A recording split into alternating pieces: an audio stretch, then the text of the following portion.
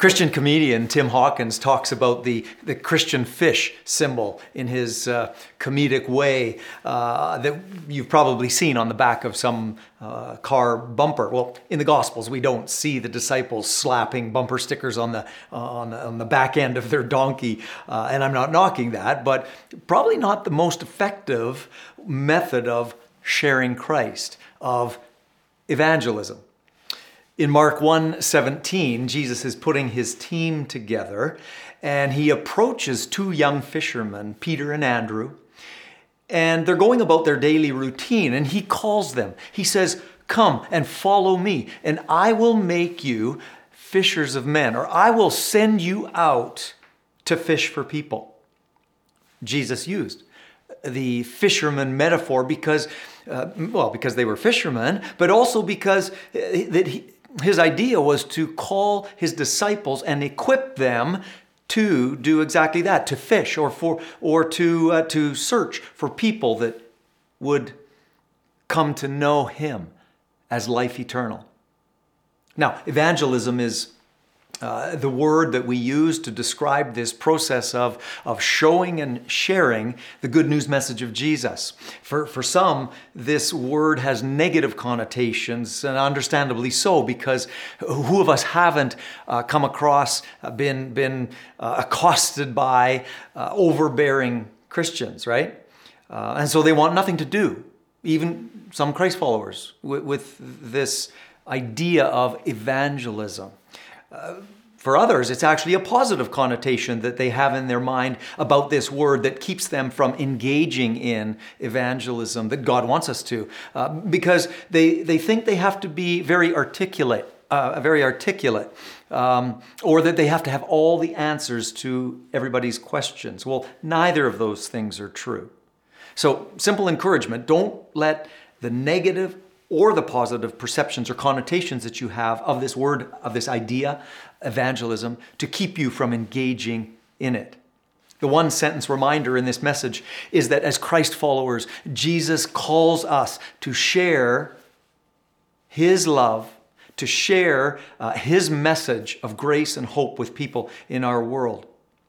But as Christ followers, we probably all know, no matter how long you've been a Christian, especially those of us that have been Christ followers for a long time, we can easily lose sight of the fact that this is a priority of God's in our lives. Alpha Canada recently did a survey of Canadian church leaders and asking them to share their thoughts about this idea, this biblical activity of evangelism. And I was deeply concerned to see that in that survey, 31% of church leaders in Canada say that it's wrong to share their Christian beliefs with others with the hope that they would come to be Christians themselves. And the majority of those church leaders were people in pastoral roles. It was just mind-boggling. And that percentage in that particular study, in that survey, goes up to 48% that feel that way. When 48% of children's workers and youth workers, actually. And I'm so grateful that that is not the case in our church, and you need to know that. Very concerning statistics. And those stats kind of stand in contrast to what atheist and magician Penn Jillette said a few years ago about Christians who don't share the gospel message that they say they believe in. He said that he does not respect Christians who do not share the message with people. I mean, he's an atheist, remember.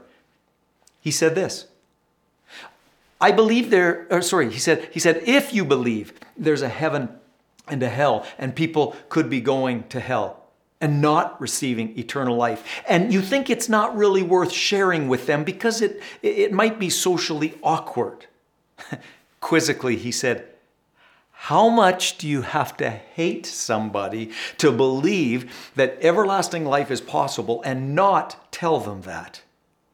What an astounding statement, especially from an atheist.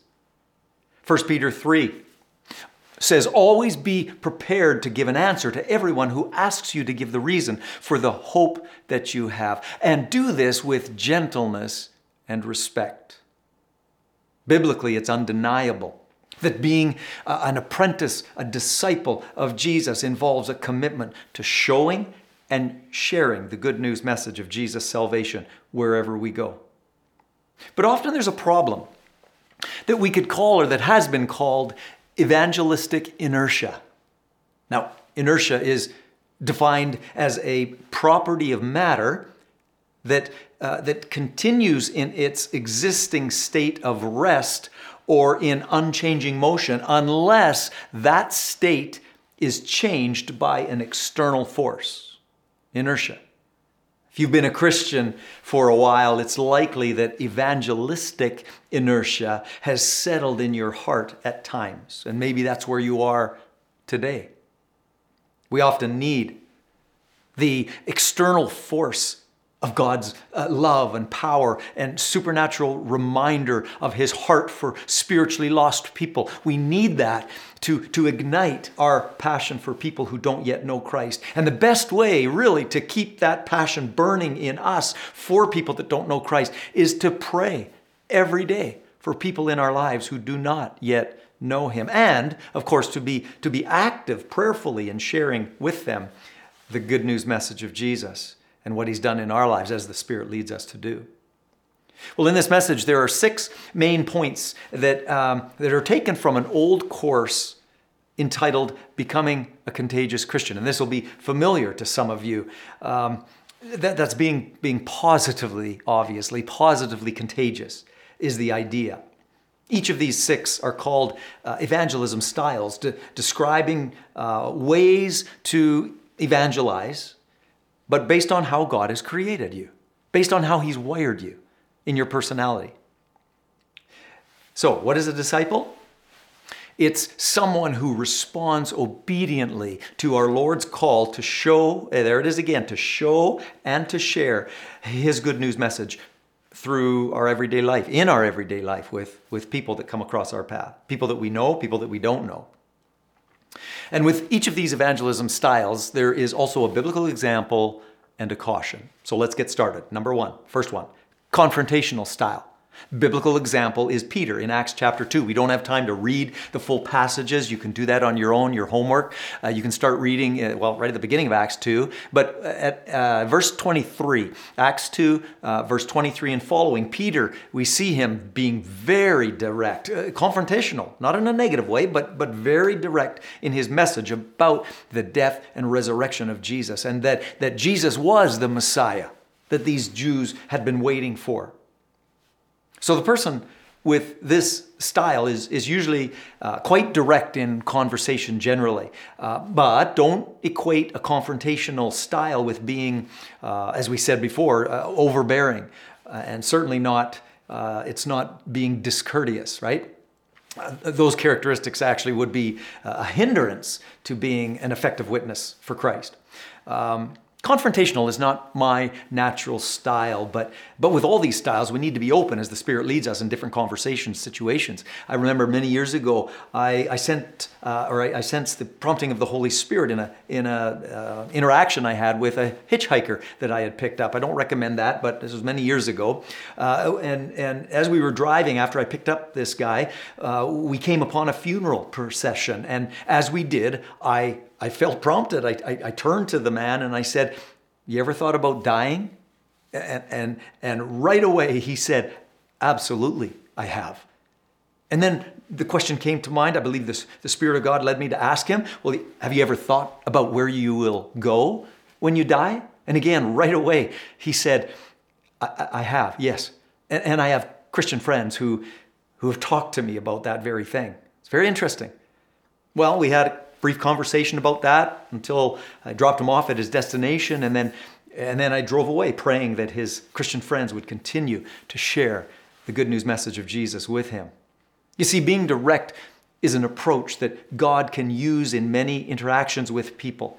But the caution, again, here it is. As I said a moment ago, every style will have a caution to be aware of. And it is, we've said it already, the caution for this particular style is don't be overbearing. Don't come across like you have all the answers. So let the Holy Spirit, if this is you, if this is how you're wired, Let the Holy Spirit lead you in how to still be sensitive and tactful in your naturally direct approach. And secondly, intellectual style. Some of you are analytical. You enjoy intellectual discussions. Well, let me tell you that God can use you. God can use this style, your wiring in this way, to open hearts of skeptics. You'll be the ones that will probably find yourself more often in conversations with atheists. Listen to what former atheist turned Christ follower Lee Strobel said. He said, "To continue in atheism, I would need to believe that nothing produces everything, non-life produces life, randomness produces fine-tuning, and non-reason produces reason. I simply didn't have that much faith." And so he surrendered his life to God.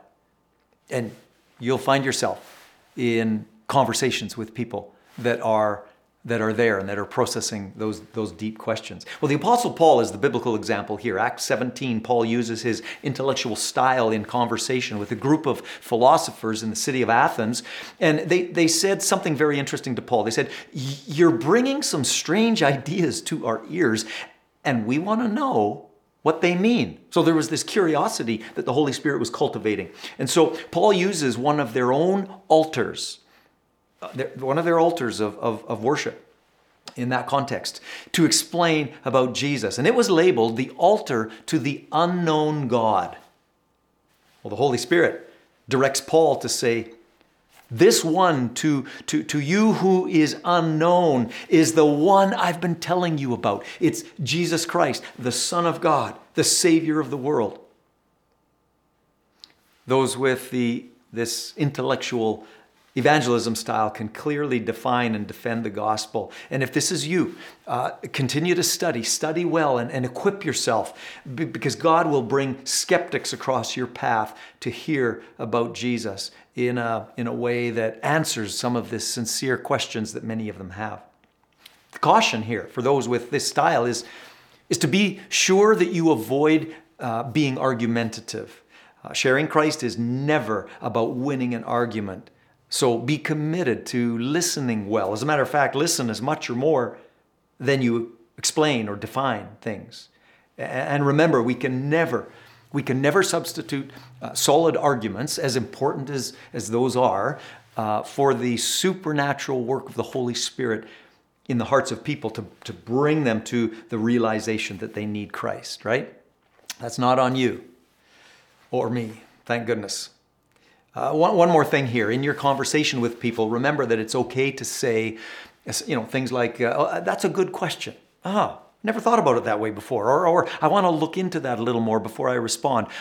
I'll get back to you." And then, of course, that gives you another opportunity to have a follow-up conversation with that person, and that's a good thing. Third style is the invitational style.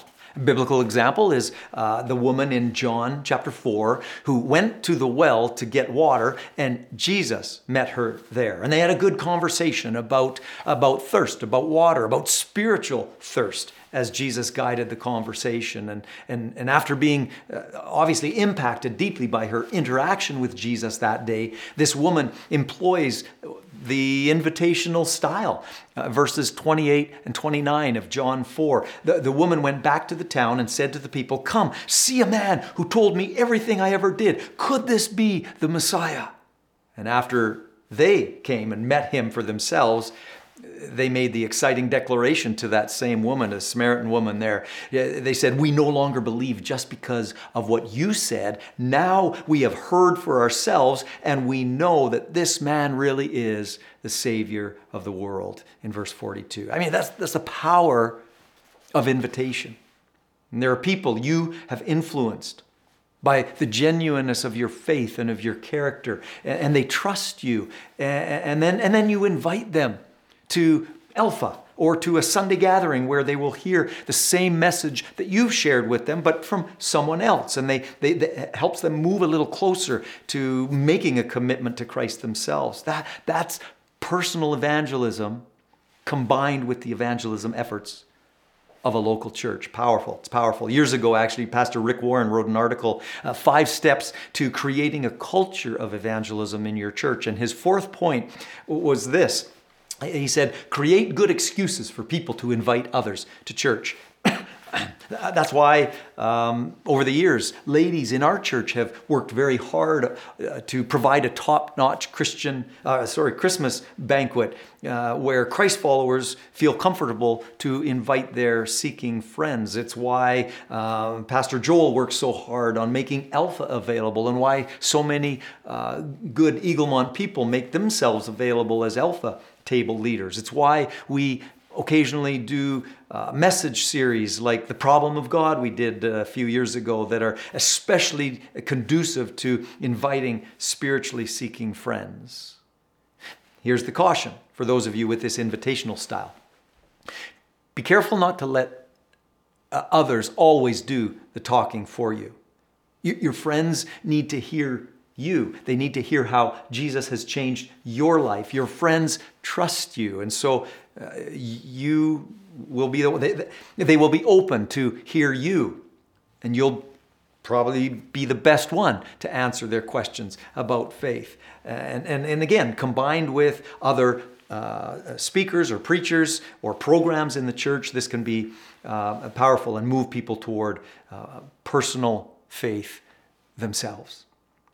4th, interpersonal style. You're the ones who enjoy building friendships, relationships. You're typically sensitive toward others and have no problem being conversational. The biblical example here is Matthew.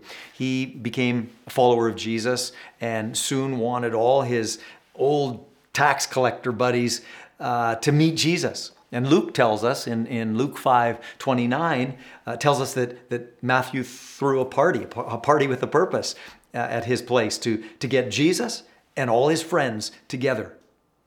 Interpersonal style. Someone who knew that in the context of relationship, that who Jesus was would be seen by others. And so Matthew, he wanted the lives of his friends to be changed by Jesus. Like his had been. And so he threw this, what has sometimes been referred to as a Matthew party with a purpose. People will come to trust those of you with this style and feel comfortable asking you questions about Christ. Behind those questions, there's typically a story. And so before you start sharing your story, which for you, with people with this style, is very easy for you to do, try to hold off, ask questions of the other individual to hear about their story. Because people want to be heard, they want to be known. The caution here is to be sure that you don't elevate the relationship over speaking the truth into someone's life when it needs to be spoken. And if that resonates with you, then those with this style, that likely will, that statement, that caution will resonate with you. Number 5, testimonial style. Biblical example is the man in John 9 who was blind, but Jesus heals him. And so in this chapter of John 9, he suddenly can see. But the legalistic Pharisees got involved because this healing happened on their Sabbath, and that was a no-no. And so there's this discussion and even debate about who this was that healed this man. And the man's parents even weigh in and say, we don't know who the healer is. And his parents, they just, who cares? He's better. He can see, And then finally the man himself speaks up and says, one thing I do know, I was blind, but now I see. That's the bottom line. We see this testimonial style, good example.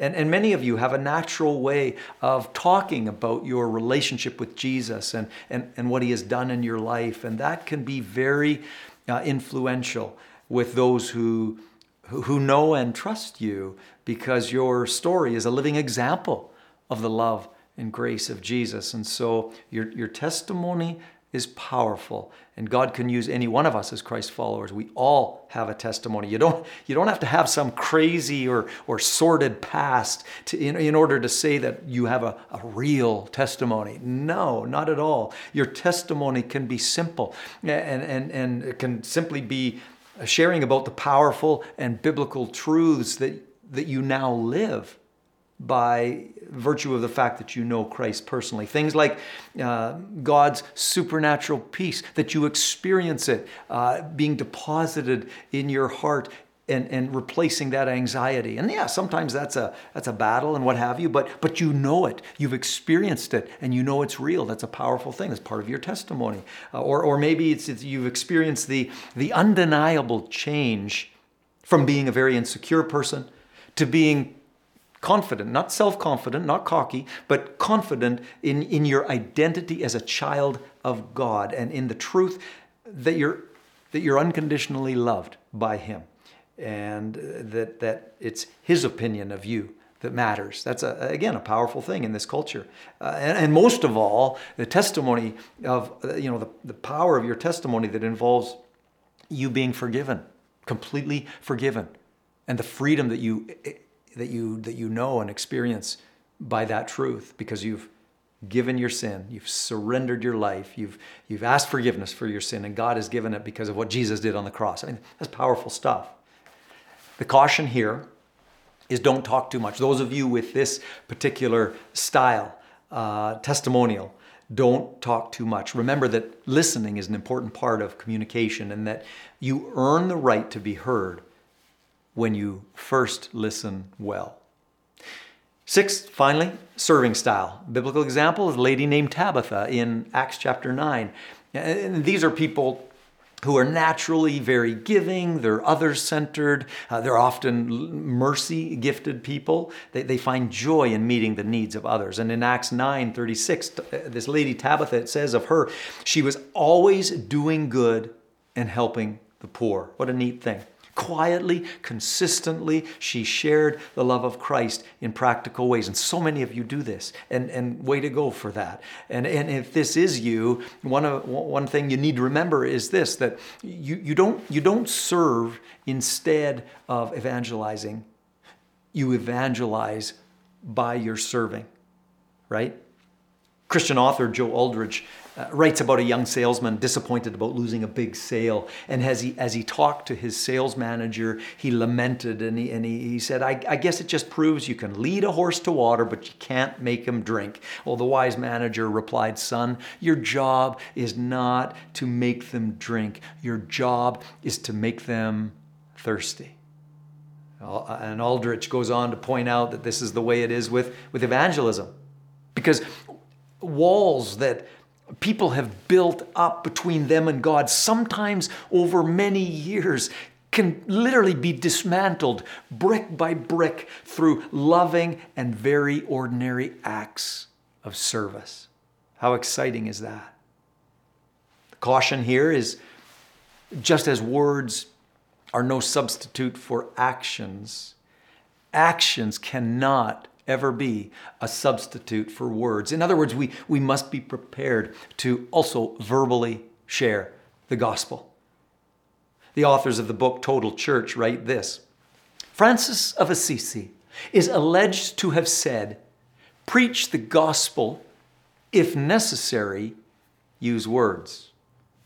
They write about that. They said, that may be a great medieval soundbite, but it falls short of what the Bible teaches about evangelism. Jesus began his public ministry, the author writes, by proclaiming the good news of God.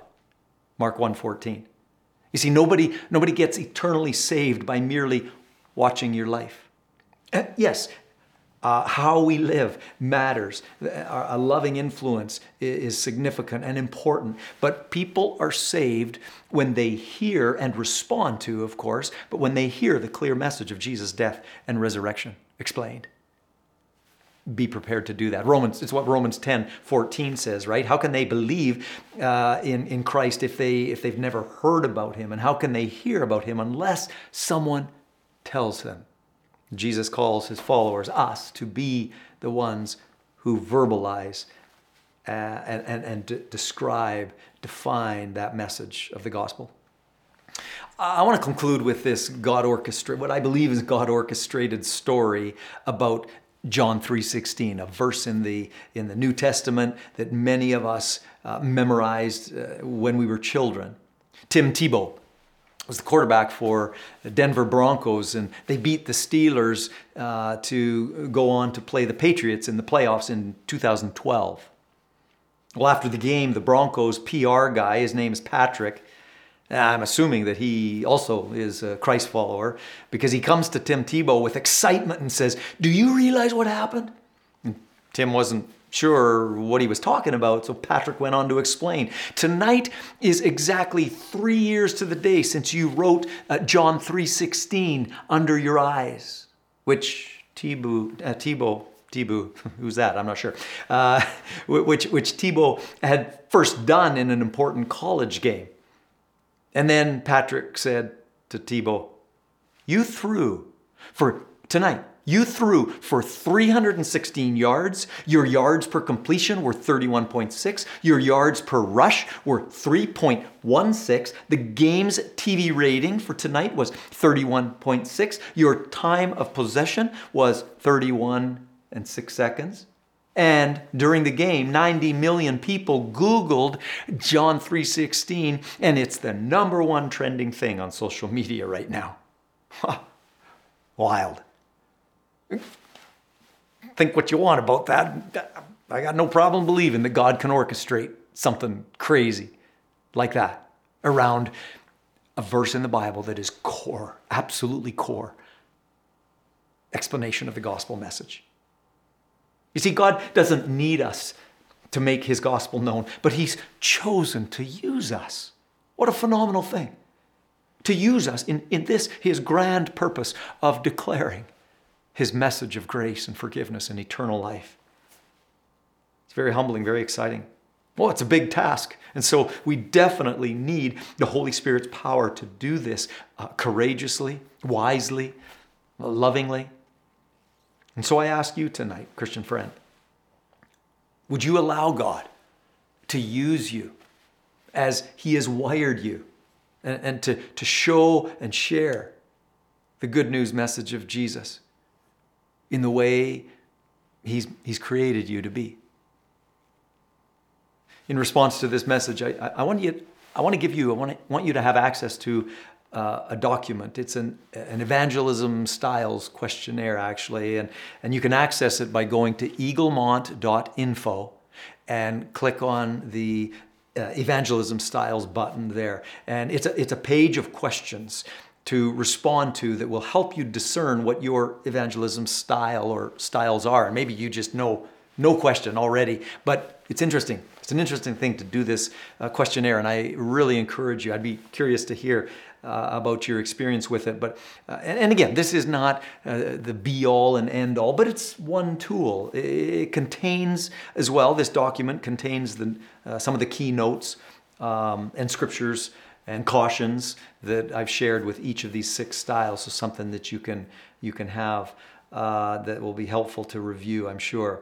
And that's your homework then, to do that questionnaire and approach prayerfully this whole idea of what it means for you in your neighborhood, in your family, in your workplace, in your school, in your university, what it means for you to be a witness for Christ, to show and share his good news message that you and I have been privileged to receive in Christ, eternal life, that special gift. And so I want to pray for you as we close tonight, that God would help you, that he would bring passion into your heart for lost people in your life.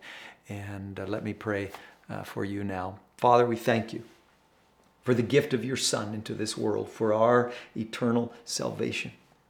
And God, I pray that for any of us who have become stuck in evangelism inertia, that we would allow your Spirit's power and passion for lost people to flood our hearts and move us out with intentionality, with wisdom, with compassion, with love for people. So much so, God, that we would be looking for opportunities to show and to share your good news message with people that you bring into our lives every day. We need your Spirit. Jesus, baptize us in your Holy Spirit. Immerse us in your Holy Spirit so that we would have the boldness and the power and the love to do this in the way that you want us to. In Jesus' name, amen.